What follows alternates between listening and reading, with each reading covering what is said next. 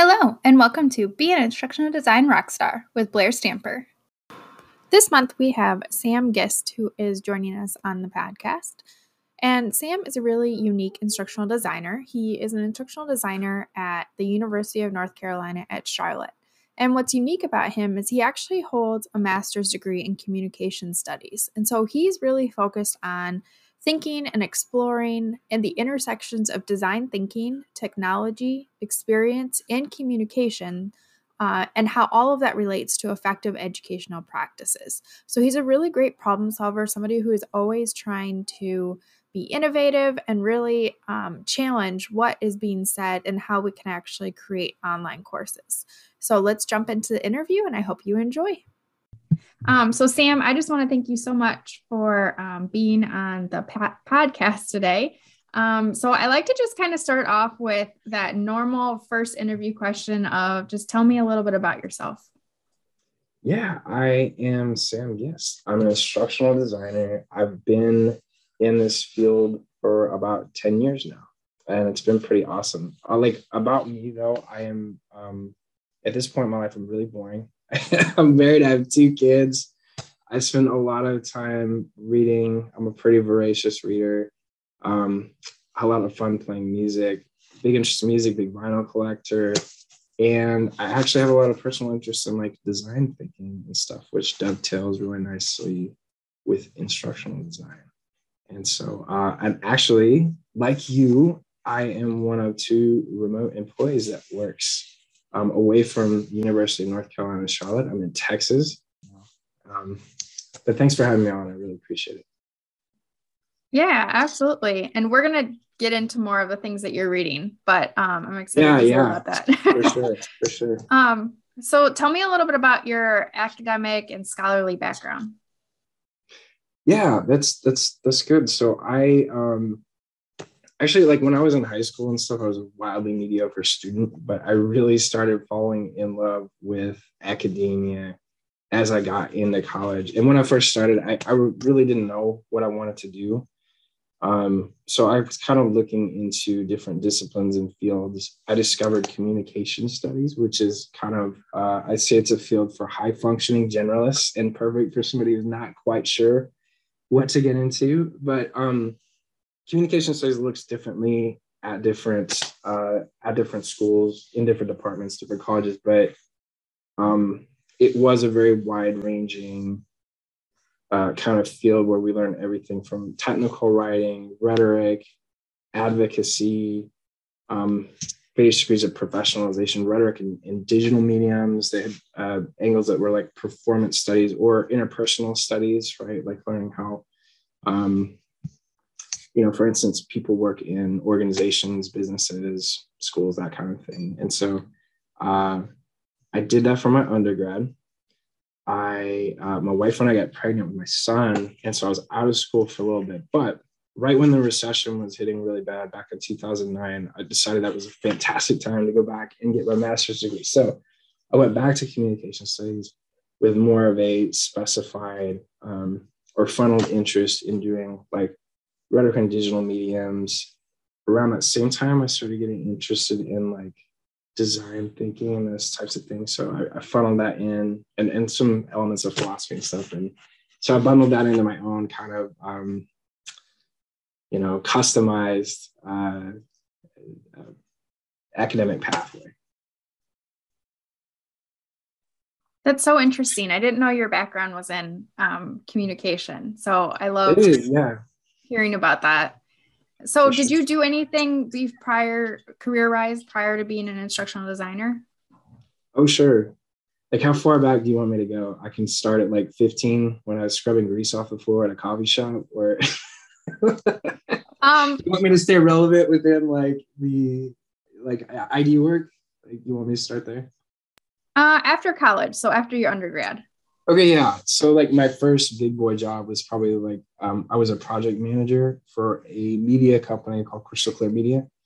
So they had their hands on a lot of things, but the areas I was in was kind of CD, DVD, and vinyl replication at a plant. So I would manage projects from like start to finish. We worked with record companies and everything, and they would, if you ever went to like a Best Buy and wondered like where did the CD come from, Like it may be from someone like me who helps like, get the artwork set and, the actual media or disc replicated and stuff.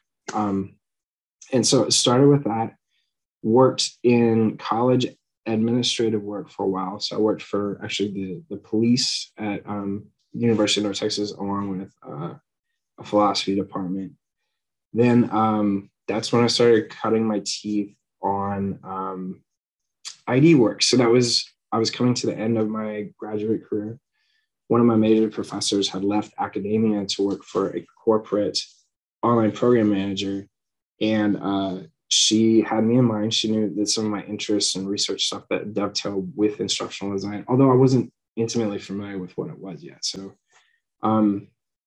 but I guess I impressed them enough to come on and start as a instructional designer. So I partnered with instructors from all over the United States at public universities to help them build up their online programs like from scratch. And so that's how I got started. That's awesome. Being able to see so many different perspectives from so many different areas of working with IDs.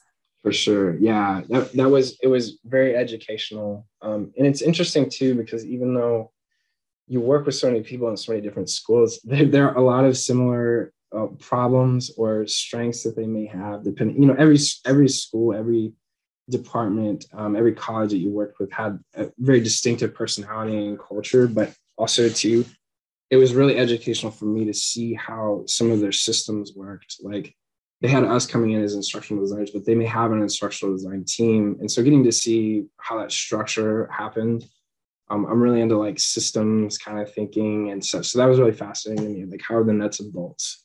And like, why are we here to help with this when they have a team of people that's already there? And so I guess I don't want to go off topic too much, but I ended up coming back to, as much as I enjoyed the work there, I really felt like almost like an ethical imperative, like this type of work should be happening organically within the universities themselves. And because a lot of time we were coming in because of dysfunction, and not that it was predatory or anything, but it just was like out of necessity because but I really wanted to be kind of on the front lines of that at a university. So after a while of doing that, I actually shifted gears and went back to my alma mater to work as an instructional designer there after I worked at that corporate OPM. I was going to ask how the dynamic was of being kind of that corporate ID that's coming into a university and having to work with IDs that are already there.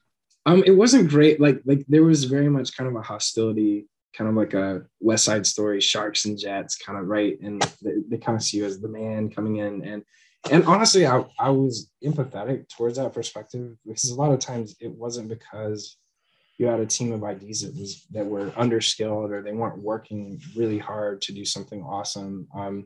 It had to do more with the systematic dynamics of the way that things were working. And so they felt like maybe the university that they worked for throwing the towel in on them and we're bringing in people from the outside. So like I was very empathetic towards if we did get any static or hostility. I was like, I mean, I get it.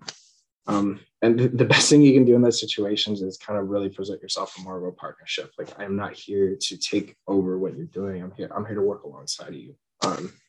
And actually, I learned a lot from those people as well that I worked with in the IDs. Yeah, that leads well into this next question of, so how have you used like your communication studies, project management, and also that partnership between IDs outside of the university and with the university into your work now? Oh, it all adds up. I think in a career trajectory, people tend to think of these things in like silos. Like, I was this, right? Especially if they've made big shifts in their careers from one thing to another. And most adults statistically do that. I think it'd be a shame to think that those things are not really intimately interconnected in a lot of ways, and that we don't draw on all those skills. I mean, even going back to, like I said, some of those nickel and dime jobs I had growing up, you're starting to get a bedrock of like professionalization. I need to show up on time. I need to dress appropriately. This is how we talk to people, right? All the way up to more advanced. I am managing a team of people, or I am involved in a 2-year massive project that requires a lot of attention to detail. All that adds up. Like even going back to my first project management job, I'm like, oh, I'm learning the fundamentals. We have to have a thing. We have to have an outcome, set milestones, have connective tissue in between those milestones. I got to know what my resources are, who's the players in the game, right? All that type of stuff. And so as you and I both know, like we do a lot of this, especially as we're managing course projects, same principles, but the wallpaper kind of changes and the people involved change. Okay, so what is your greatest success in the field so far? Oh, wow. That's a really good question. So I've had a lot of successes. I've had a lot of big picture things that I'm really proud of, whether that was managing entire programs to completion, or when I was kind of in a little bit of a different role as like an associate director, managing IDs, some of the systematic changes I think I helped implement that I felt were very impactful. Like these days, I think a huge shift, a paradigm shift in perspective for me, and like we were just kind of talking about this a little bit earlier, is noticing small but impactful changes, or rather small but impactful successes that you have like on a day-to-day basis that add up into bigger things. I think idealistically, we always want to put out, like as an ID, we want to put out an amazing course, right? It hits all the notes. It goes above and beyond. We don't always have the opportunity to do that, but we do, for instance, have an opportunity to help explain online pedagogy to an instructor that's actually going to carry on and have significant impact for their students even after this process ends. And so I think I've had to shift my thinking in terms of like, this is what success means to, it's in the everyday, like as a parent, right? We know that we can make these big kind of gestures towards our children or our romantic partners that say, I'm here, I love you. But a lot of that good juju that you have in that type of relationship is built over just those small, meaningful things every day, spending time, giving people your attention, having empathy and wanting to relate to them in a way that's meaningful to them, right? And so I would say, that's more of the angle or the lens that I'm looking through these days. I love that. That's such good advice. I too sometimes struggle because I want to celebrate when I get to that end point and not those little miniature things that are getting me there. So that's awesome. Absolutely. Yeah. So on the flip side, what is your greatest challenge in the field? Gosh, that's a good question too. There's a lot. So like, again, that's something I've had to shift perspectives on a little bit in terms of thinking about, like in design thinking, they have what they call gravity problems. Like you can't change the problem of gravity, right? It's unsolvable. But then there are challenges. And as people who come from design fields, like we like those types of challenges. And so I'm trying to learn to embrace those things that even seem impossible to change by just kind of reframing them, right? I would say a really common challenge that is not unique to like us or where we work, but is common to instructional designers in higher ed is working with faculty members. And that's not because faculty members are bad or intentionally difficult people. It's just that it's kind of a culture sometimes that you work with. They're used to being highly autonomous and not necessarily in kind of a team environment, arguably, right? Because they're on a team, quote unquote, with other faculty members. But I think it's difficult for them to see themselves working in a partnership in ways that are not as common, for instance, in the corporate, like private sector. Like I have friends who work in they're like corporate IDs, and they're really taken aback sometimes by the idea that it may be a non-starter that you have a non-willing participant, because their SME may be embedded within the company that they work for. So they're already on team, like there's two people understanding they need to get a job done. Or even if they bring in an outside consultant, right? like there's this idea that they're working towards a common goal immediately. And so I think one of the biggest challenges we have in working with faculty is we're not exactly sure where their heads at, what their intrinsic motivations are, what they want to accomplish with that. If they bought into this idea that online learning is even viable, right? I think there's statistically this is true. I think I was reading in Inside Higher Ed, something as high as 70% of faculty still consider online learning to be like the handmaiden of real learning that takes place in a face-to-face classroom, right? And maybe those numbers will change over time as we have more kind of digital native people come into the teaching profession. But so we've got, I think, sometimes a lot of chips stacked against us before we even start like a project. But I think it makes for a lot more interesting work, because going back to what we were saying earlier, we're challenged with a lot of problems.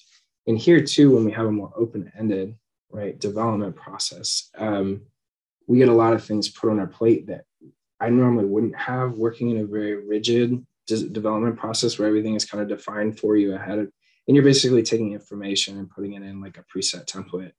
I have to really rethink a lot, because the faculty member will say, well, I don't want to do it this way, or I have these other things that doesn't fit into this mold that you have, right? So then you're thinking, well, this is an interesting problem to solve, right? That's great. Sometimes it can be very overwhelming if you have a lot of faculty or courses like that, but I think it keeps things interesting for sure. Like I've become a better instructional designer being challenged in that way out of necessity, right? Because you have to.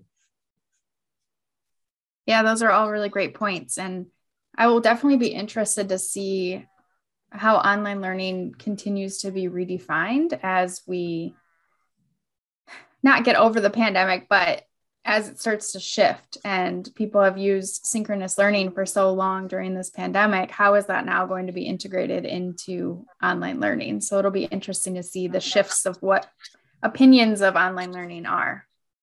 For sure. Like you wrote a great article about emergency remote teaching versus actual online learning, right? And like you talked about in the senior podcast, all fantastic points. I think that they also it's a unique starting point, because it forced a lot of people that never would have utilized those technologies, never would have thought about how to translate some of that stuff in an online setting. It's not a perfect starting point. It doesn't equate to quote unquote like quality online learning per se, but also it's a good start because it kind of pushed people into the deep end, maybe. And if they have good guidance, like people like us, right, to help them through that, then there's more adherence to that. Absolutely. So before you jumped into instructional design, what is something that you wish you would have known?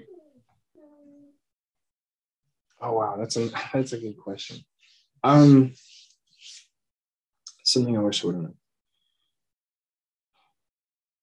I would say this, like when I first started in instructional design, I wasn't formally educated in instructional design like they do with like an official program. I kind of learned on the ground and by doing like a lot of reading and research myself. A lot of the things that were available to me, and also a lot of what I hear people who are formally educated in instructional design talk about, is that you're kind of inundated with models, technologies. There's a big emphasis on this idea of like the theory that goes behind it, right? And ed tech and like all that and what it means. And all those things are good and they're crucial for a starting point, right? Nobody mentioned I think what is probably even more, almost more important than those two things is like soft skill application, because you're always working with people. It is a collaborative job where you're working with people, all types of people. You're getting people that you don't have control over. So like, being in college and you're working in a group project and maybe you get two people that are underskilled or not willing to participate. Like I had to really learn over a period of years, how do I read people? How do I understand their motivations? How do I not just get them to do work, but learn to empathize with them and where they're coming from? How do I learn to actually actively listen to somebody? Like rookie mistake, like the first 3 years as an instructional designer, I have somebody come in, we'd sit down and I just jump into work immediately. I was like, here, right? No relation building, no building rapport, no building trust, no picking their brain and what they want to develop and what motivates them, what they're passionate about. So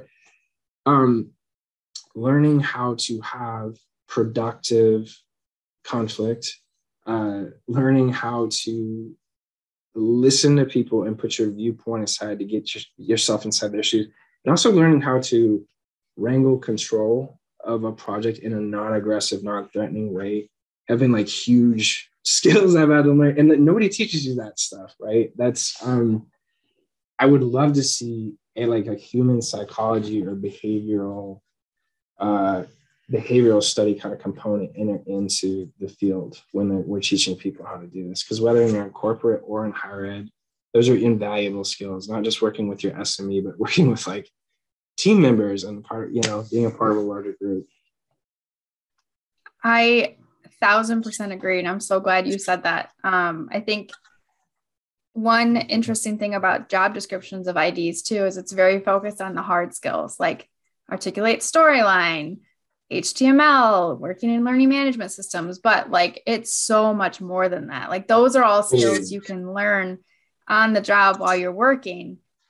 Having collaboration, problem solving, communication, like those are things that are so innate to you that, I mean, I call myself a therapist a lot of the times because it's so much the collaboration and working with other people is ID work.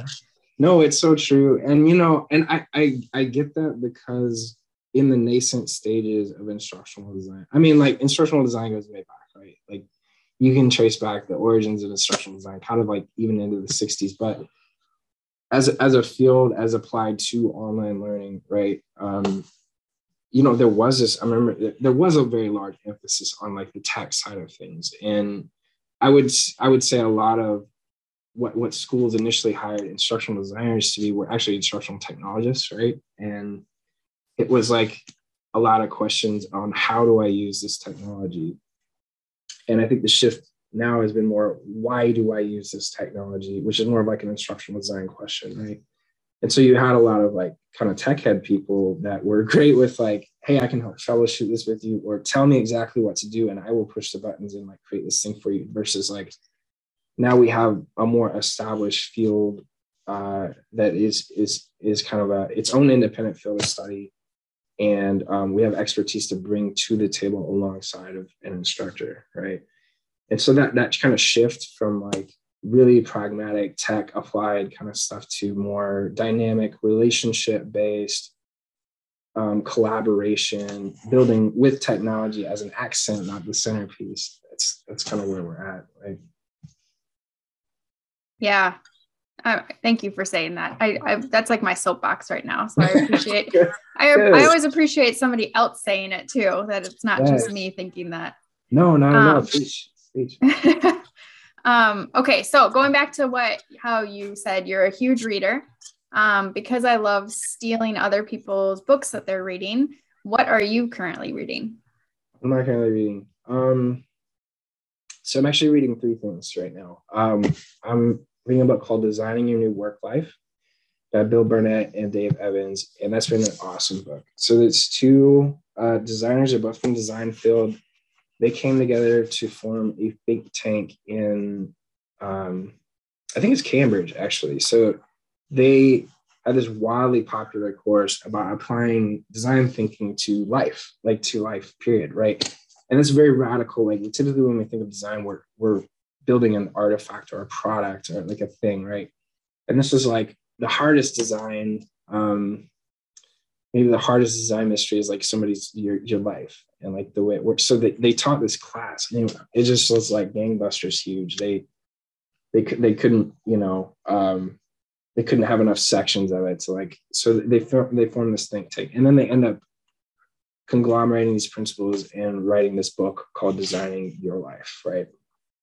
Now, this is an amended version of that, so it's meant specifically to apply to work. But if you've ever been in a scenario where, like, I don't know, you were motivated by one thing in life at one point, like money, and now you're working in this job. It's very high paying. You used to be a workaholic, but you loved it.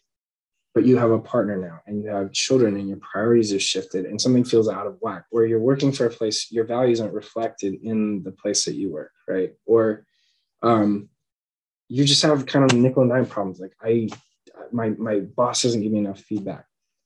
And I switch from job to job to job, looking for that perfect thing, and I never find it, right? So these are the problems that they're tackling. And if you've ever like stopped and been like, why do I feel like this? Why am I so unsatisfied? Like, they do a great job of walking you through this real iterative process of like, what are your values? What do you care about, right? Like discovering what makes you tick. What are you motivated by, right? Is it money? Is it impact? Is it creativity? Maybe you want all three of those things at once, but you can't have all three of those things. So you have to pick what is more meaningful to you at a perfect job. You're never going to find a perfect job, right? Sometimes things are just good enough until you figure out to move to a thing that's going to make you more happy. So they have a lot of pragmatic exercises in them. I think I talked to you about one earlier, which is a work journal in which you chart using the technology of gratefulness or thankfulness to figure out like, oh, I am having impact. I am changing the world, even if it's in a very small way in my little corner of it, right? So that's been a fantastic book. I'm actually going to try to present at OLC on that, which dovetails with ID burnout. And then here's designing a work-life exercises that can help kind of reframe those problems you may be having in a way that's meaningful. The other two things, I'm reading The Design Way. It's called Intentional Change in an Unpredictable World. This is the second time I've been through this book. I love it. It's not for everybody. It goes really deep into like the philosophy of design and like the ontology of design, how we're all designers. So it's very heady. It does get into like the understanding of systems of design and how that works, right? But I found it to be really fascinating, particularly I was trying to understand like asymmetrical power relationships with faculty sometimes and ways to kind of circumvent that or to work through it around it. But I would definitely recommend that. And that's written by Nelson and Stolterman. And then there's another book called The Design of the Everyday Things by Don Norman. And this is a really cool book that looks at the most banal kind of things that you interact with on a day-to-day basis, like a kitchen utensil, right? And most of the time we're just using the kitchen utensil. And this book kind of forces you to think about, think about the curvature of the handle and the way that it fits the hand, or if it's a pasta scooper, like the teeth at the end of the handle and the way it was meticulously designed to like pick something up, right? Or what is bad design? Most people don't notice design until it fails, right? Except we're like, this sucks, right? But we often don't pay attention to what good design is and looks like as it works and why it works. So this book really causes you, and I think any good designer would have this, especially I'll see in an ID field, which is a good characteristic of any designer is like we need to pay attention to detail about things that do work. And it's really forced me to think about, again, they've been all everyday things, but also when I see a good learning object or artifact or book or article or course, it's causing me to kind of break it down into component pieces and like, why does this work well? Or what isn't working well? So it's really helped me sharpen my thinking as far as that goes to the spot and articulate like what's working well with this. And so I find those are pretty interesting. Those are all kind of more generic design thinking books. But I also did start a book. I just started it, Luke Hobson, What I Wish I Knew Before I Was an Instructional Designer. He just wrote this book. I literally just started it and it's really great so far. I wish I could tell you more about it, but again, I'm like just past like the foreword of the book and into like so you can put those in the show notes or something. Yes, that's awesome. I love the first book that you were talking about, trying to find like an authentic life that is all in alignment, because that is so important in order to find true happiness and contentment in your life. Yes, absolutely. It's like, it's not about intensity of happiness, it's about balance. Like the balance is the happiness, right? So like, even if you're not in the most like super money, impactful job that boosts your ego and you have 6-pack abs and money falling out of your pockets, like you're that's not the only thing to worry about, right? Like you have other relationships, family things. So this helps just put it all into kind of a kaleidoscopic perspective of like, here's how it all comes together. So it's been great. Get the book if you get a chance. Awesome. Well, thank you, Sam, for being part of the podcast. I just really appreciate having these conversations. I always have great conversations with you. So I just want to say thank you. Shucks. Thank you. No, thank you for having me on. I appreciate it. Everybody subscribe to Blair's podcast. Some of the key takeaways that Sam talked about in the interview that I thought were really awesome were the fact that he wasn't formally trained in instructional design. And like we talked about, I think there's this misconception that in order to be a successful instructional designer, you have to actually go through and get a certificate or get a master's degree or something in specifically instructional design. And he spoke to how it's not so much the hard skills that you're going to learn, the models that you're going to learn, the different technology that you're going to learn. It's more so the soft skills of things, how you actually work with other people, how you collaborate, how you empathize with other people, how you actually motivate others to get the work done. And I think that's something that's really missing, or some things that people who are coming into the instructional design field don't really notice. And the other thing was this piece of technology and this idea of how instructional designers aren't just using technology for the sake of using technology. They're not thinking about how am I going to fit this technology in. Instead, we're really reflecting on why am I using this technology? How is this going to enhance the learning and help students actually understand the content that they're trying to learn in a way that isn't just cool and isn't just fun. It's actually engaging them and allowing them to actually take it to the next step. I hope you enjoyed this interview as much as I did, and I will see you next time.